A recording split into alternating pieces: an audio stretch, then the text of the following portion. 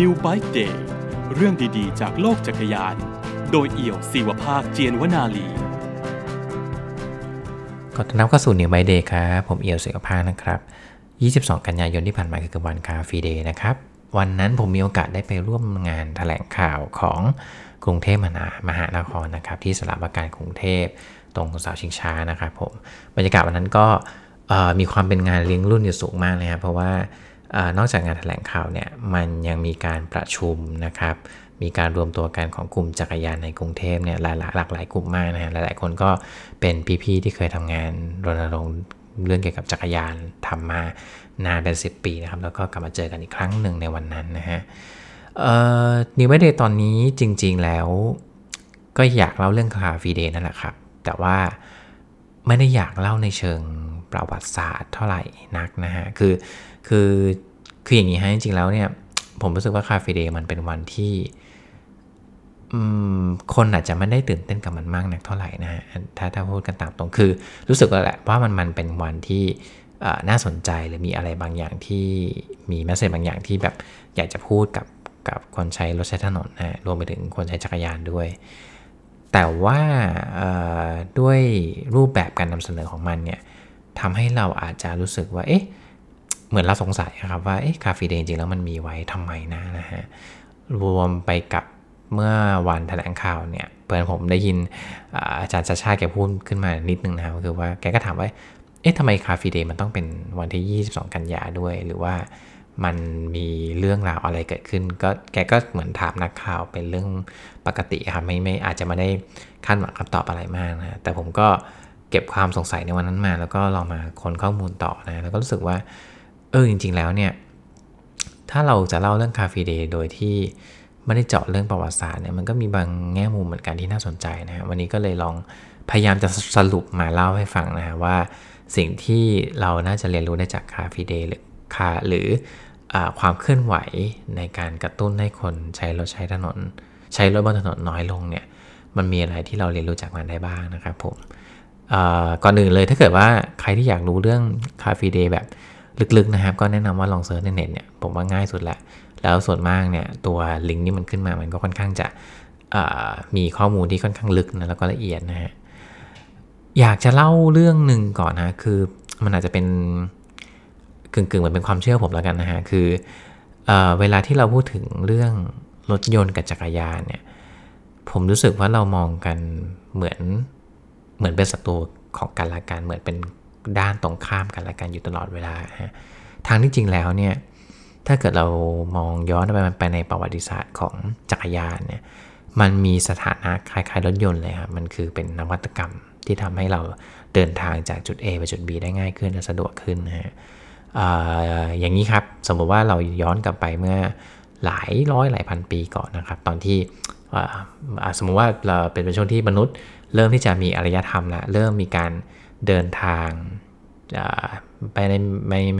ไม่ได้เป็นการเดินทางในเชิงในเมืองอย่างแบบทุกวันนี้นะฮะแต่เป็นการเดินทางที่เหมือนพยายาม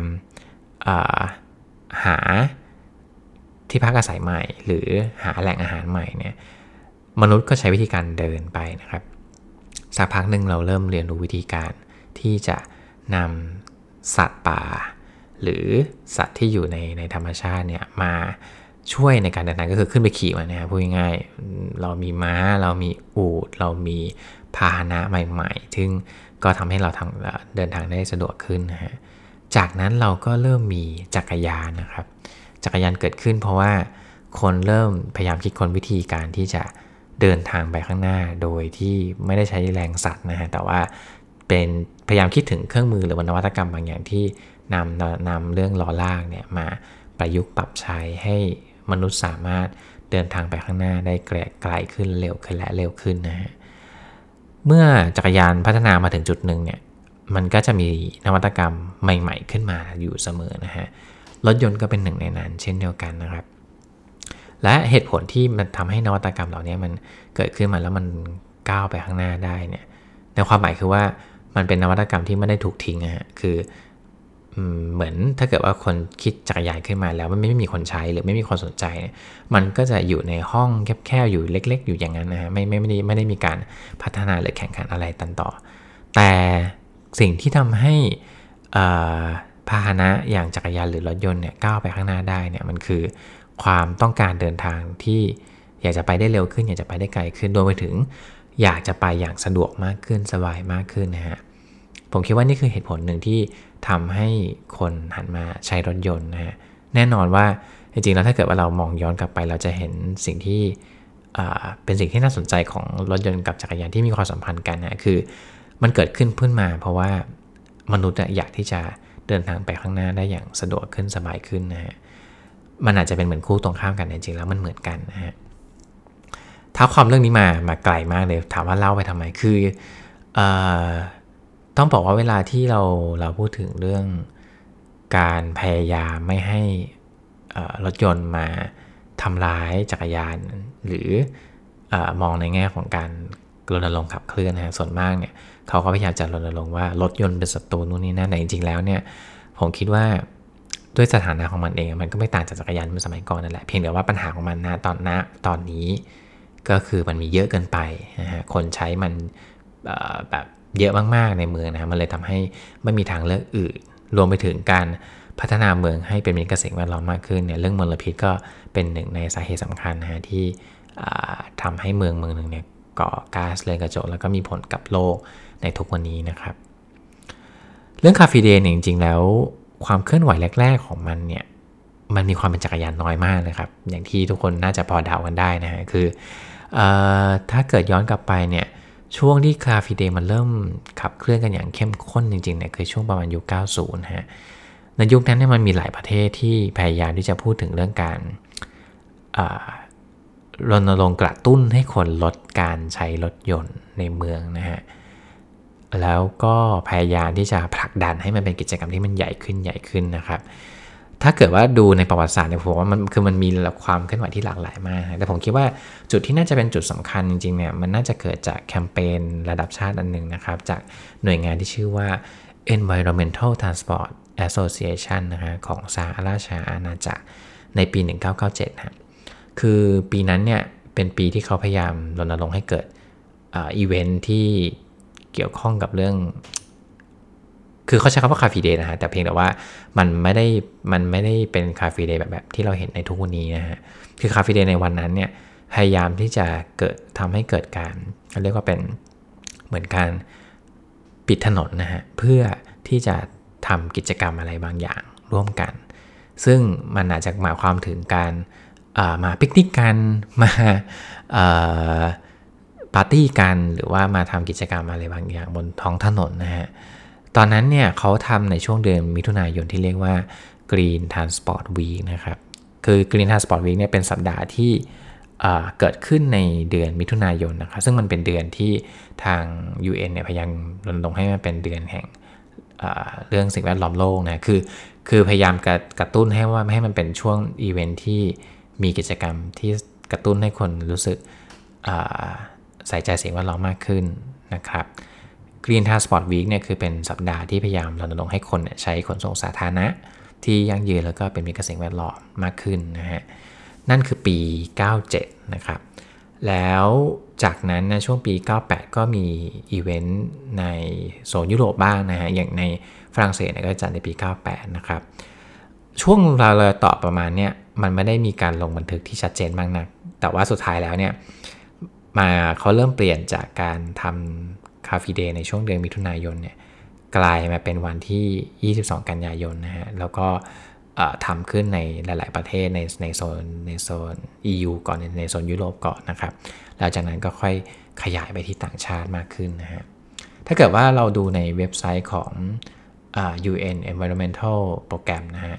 ก็จะมีเรื่องคาเฟ่เดย์อยู่นะแล้วก็มันมีอยู่บทความหนึ่งที่เขาพยายามเล่าว่าจริงแล้วคาเฟ่เดย์เนี่ยในกิจกรรมที่มันเป็นไฮไลท์ของแต่ละประเทศเนี่ยมีอะไรบ้างผมว่ามันก็น่าสนุกดีนะฮะ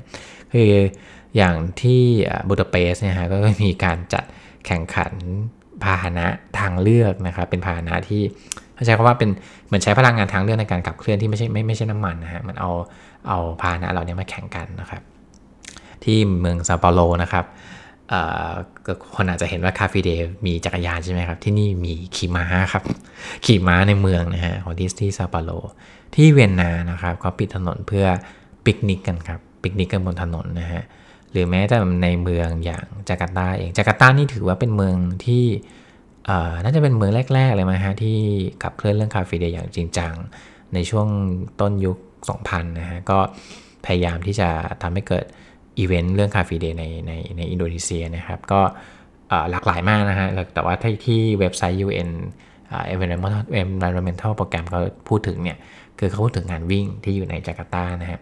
ก็จะพบว่าจริงๆแล้วเนี่ยใจความหลักสำคัญของมันเนี่ยคือการที่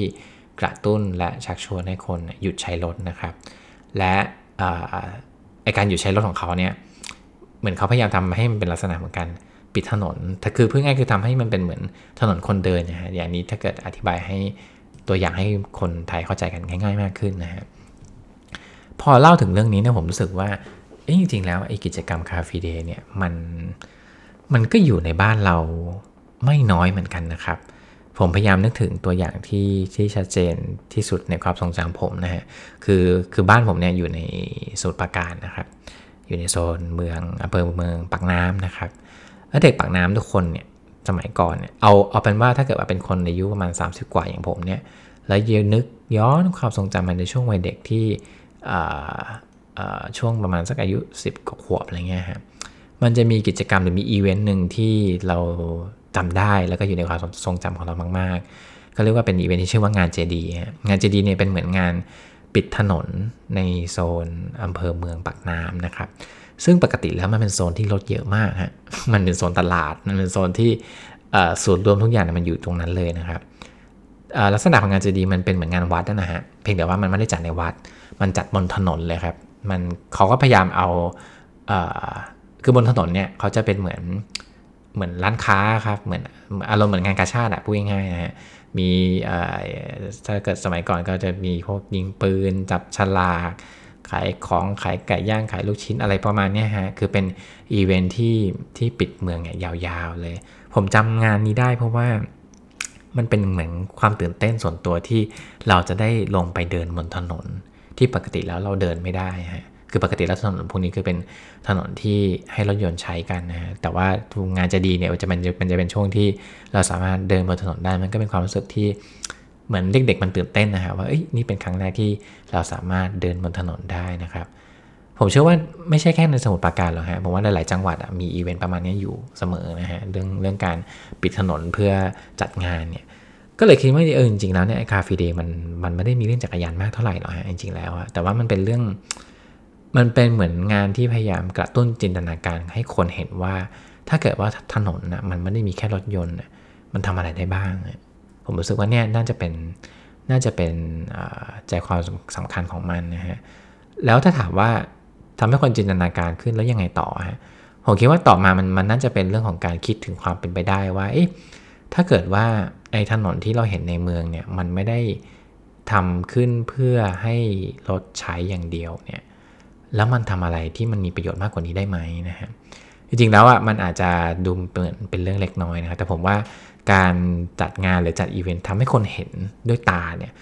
มันเป็นสิ่งที่สามารถพิสูจหรือพิสูจน์อะไรบางอย่างได้อย่างชัดเจนมากๆนะฮะก็อย่างที่คือผมรู้สึกว่าเรื่องบางเรื่องถ้าเราไม่เห็นเราไม่เชื่อหรอกฮะประสาทสัมผัสที่เรียกว่าการมองเห็นเนี่ยมันเป็นประสาทสัมผัสที่รุนแรงมากนะคือเห็นปุ๊บเนี่ยเชื่อเลยทันทีแต่ถ้าเกิดว่าไม่เห็นเนี่ยโอกาสจะเชื่อมันมีน้อยมากนะฮะเช่นเดียวกันกับเรื่องการปรับเมืองให้น่าอยู่ให้เป็นมิตรกับสิ่งแวดล้อมหรือการปรับเมืองให้มีทางเดินที่ดีขึ้นนะฮะไม่ได้มีแค่รถยนต์อย่างเดียวบางครั้งก็อาจจะต้องอาศัยอีเวนต์พวกนี้บ้างในการทำให้คนเริ่มเห็นว่าจริงๆแล้วเนี่ยงานแบบนี้มันก็ไม่ได้แย่ไปซะทีเดียวนะฮะอย่างที่บอกครับว่าจริงแล้วคาเฟ่เดย์มันมีเรื่องจักรยานน้อยใช่ไหมแต่ไม่ได้แปลว่าไม่มีเลยนะครับคือคาเฟ่เดย์เนี่ยมันเป็นงานที่ไม่ได้มีการเซตเอเจนดาแบบตายตัวขนาดนั้นนะฮะมันเป็นงานที่ค่อนข้าง flexible ในการคิดและวิเคราะห์และตีความคือมันเหมือนโยนหินถามทางไปกับเมืองทั่วโลกครับว่าถ้าเกิดว่าถนนไม่ได้มีให้สำหรับรถอย่างเดียวคนคิดอยากจะทำอะไรกับมันอย่างที่ผมเล่าไปก่อนหน้านี้ว่าโอเคแล้วในหลายๆเมืองเขาก็จะมีกิจกรรมต่างๆที่จัดบนถนนใช่ไหมครับของเมืองไทยเนี่ยผมไม่ได้ทราบข้อมูลหรือหลักฐานแน่ชัดว่า ทำไมคาเฟ่เดย์ของไทยถึงมีจักรยานเป็นตัวนำนะฮะมันอาจจะมีสิ่งที่ไม่ใช่จักรยานมาก่อนหน้านี้ก็ได้นะครับถ้าตอนที่อาจจะต้องถามพี่ๆนะครับที่รณรงค์เรื่องจักรยานมานานกว่าผมนะฮะอายุแบบ10-20 ปีอะไรเงี้ยอันนี้อาจจะตอบพี่ๆนะเหล่านั้นน่าจะตอบคำถามนี้ได้นะครับแต่การที่มีจักรยานอยู่ในช่วงคาเฟ่เดย์ก็ไม่ใช่เรื่องผิดนะฮะมันอาจจะเป็นเหมือนจินตนาการที่ทำให้เมืองต่างๆได้ลองคิดว่าแล้วเราอยากจะเห็นเมืองแบบไหนกันดีนะครับหลายๆคนที่มองเรื่องคาเฟ่เดย์ในแง่ลบเนี่ยผมคิดว่าส่วนหนึ่งคือมันเหมือนมองว่ามันไม่ได้มี impact อะไรฮะอาจจะมองว่าไม่ได้มีความเปลี่ยนแปลงอะไรเกิดขึ้นคือจัดแค่อีเวนต์วันเดียวจบแล้วยังไงต่อรถก็กลับมาติดเหมือนเดิมเยอะเหมือนเดิมนะแต่ผมอยากจะบอกว่าอย่างนี้ครับคือเท่าที่มีประสบการณ์ในการทำงานร่วมกับเมืองหรือร่วมกับข้าราชการหรือร่วมกับทีมงานที่อยู่ในระดับนโยบายเนี่ยเวลาที่มันจะเกิดการเปลี่ยนแปลงในระดับนโยบายเนี่ยหลายๆครั้งนะครับเขาก็สนใจเหมือนกันว่าถ้าเกิดว่าเขาทำสิ่งนี้ไปแล้วเนี่ยคนส่วนใหญ่จะว่ายังไงถ้าเกิดว่าคนส่วนใหญ่ไม่ได้ว่าอะไรเขาก็อาจจะรู้สึกว่าก็โอเคก็มันเหมือนกับว่าถ้าเกิดว่าฟีดแบ็กมันมาแรงนะครับสิ่งนี้มันจะเป็นสิ่งที่เขาคอนเซิร์นว่าเฮ้ยถ้างั้นเราต้องระวังนะนั่นเป็นเหตุผลหนึ่งนะครับนี้อาจจะต้องพูดตรงๆอย่างหลีกเลี่ยงไม่ได้นั่นเป็นเหตุผลหนึ่งว่าทำไมเวลาคนเรียกร้องปัญหาใน Facebook เนี่ยมันถึงรุนแรงมันถึงเกิดความเปลี่ยนแปลงได้ฉับพลันเพราะว่ามันทำให้เกิดกระแสครับมันทำให้เรื่องมันดังขึ้นมาพอเรื่องมันดังขึ้นมาสื่อเล่นปุ๊บคนที่อยู่ในเมืองในเมืองในคนที่อยู่ในระดับนโยบายเนี่ยก็จะรู้สึกว่าต้องทำอะไรบางอย่างสักอย่างขึ้นมานะครับก็เช่นเดียวกันกับเรื่องนี้เหมือนกันนะคือคาเฟ่เดย์เนี่ยมันก็เหมือนเป็นงานที่ทำให้คนได้ออกมาแสดงความคิดเห็นนะครับไอความเปลี่ยนแปลงเนี่ยบางทีมันอาจจะช้านะแต่ว่ามันก็เกิดขึ้นเหมือนกันนะครับคือหลังจากที่คาเฟ่เดย์เกิดขึ้นในช่วงยุค 90 เนี่ยถ้าเกิดว่าสังเกตความเปลี่ยนแปลงในเมืองยุคหลังๆมานี้ผมคิดว่าน่าจะสักผมคิดว่า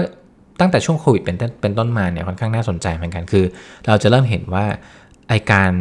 เปลี่ยนพื้นที่ในเมืองให้มันสามารถใช้ในเชิงของ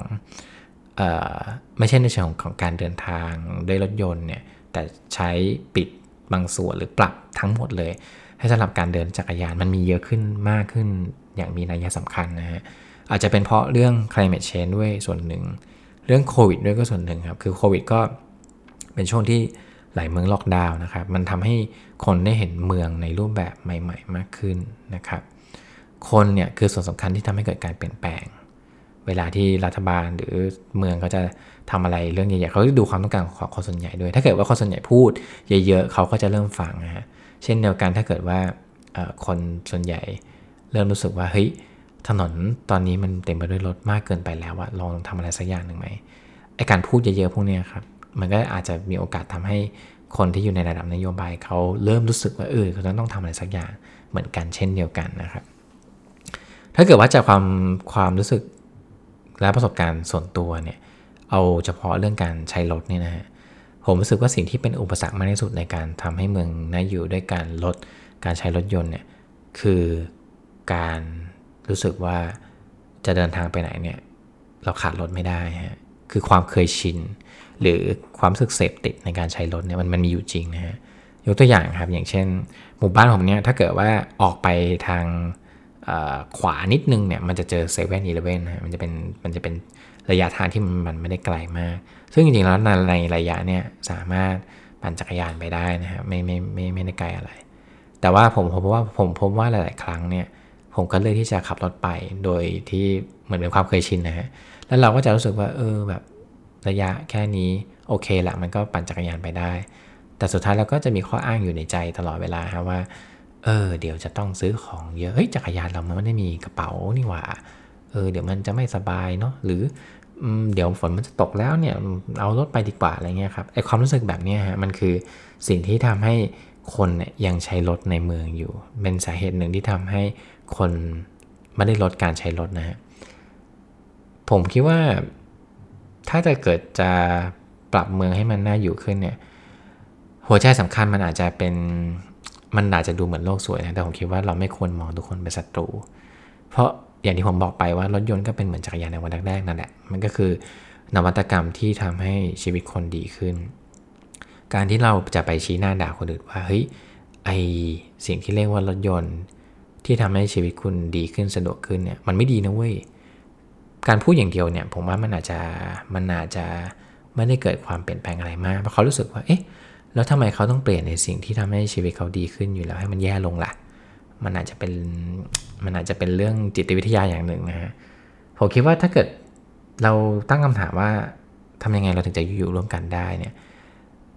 สิ่งที่สำคัญจริงๆของการขับเคลื่อนเรื่องนี้มันอาจจะไม่ใช่การที่เราจะได้ทุกอย่างที่เราต้องการแต่ถ้าเราหาว่าความต้องการของเราส่วนไหนที่มันสอดคล้องกับความต้องการของคนส่วนใหญ่ด้วยความเปลี่ยนแปลงก็จะสามารถเกิดขึ้นได้นะครับนั่นคือเรื่องราวของ Coffee Day ในวันนี้นะครับก็หวังว่าทุกคนจะได้อะไรบางอย่างกลับไปนะครับแล้วพบกับ New Day ตอนต่อไปได้ครั้งหน้าครับสวัสดีครับ New Bike Day Podcast เรื่องดีๆจากโลกจักรยานโดยเอี่ยวศิวภาคเจียนวนาลี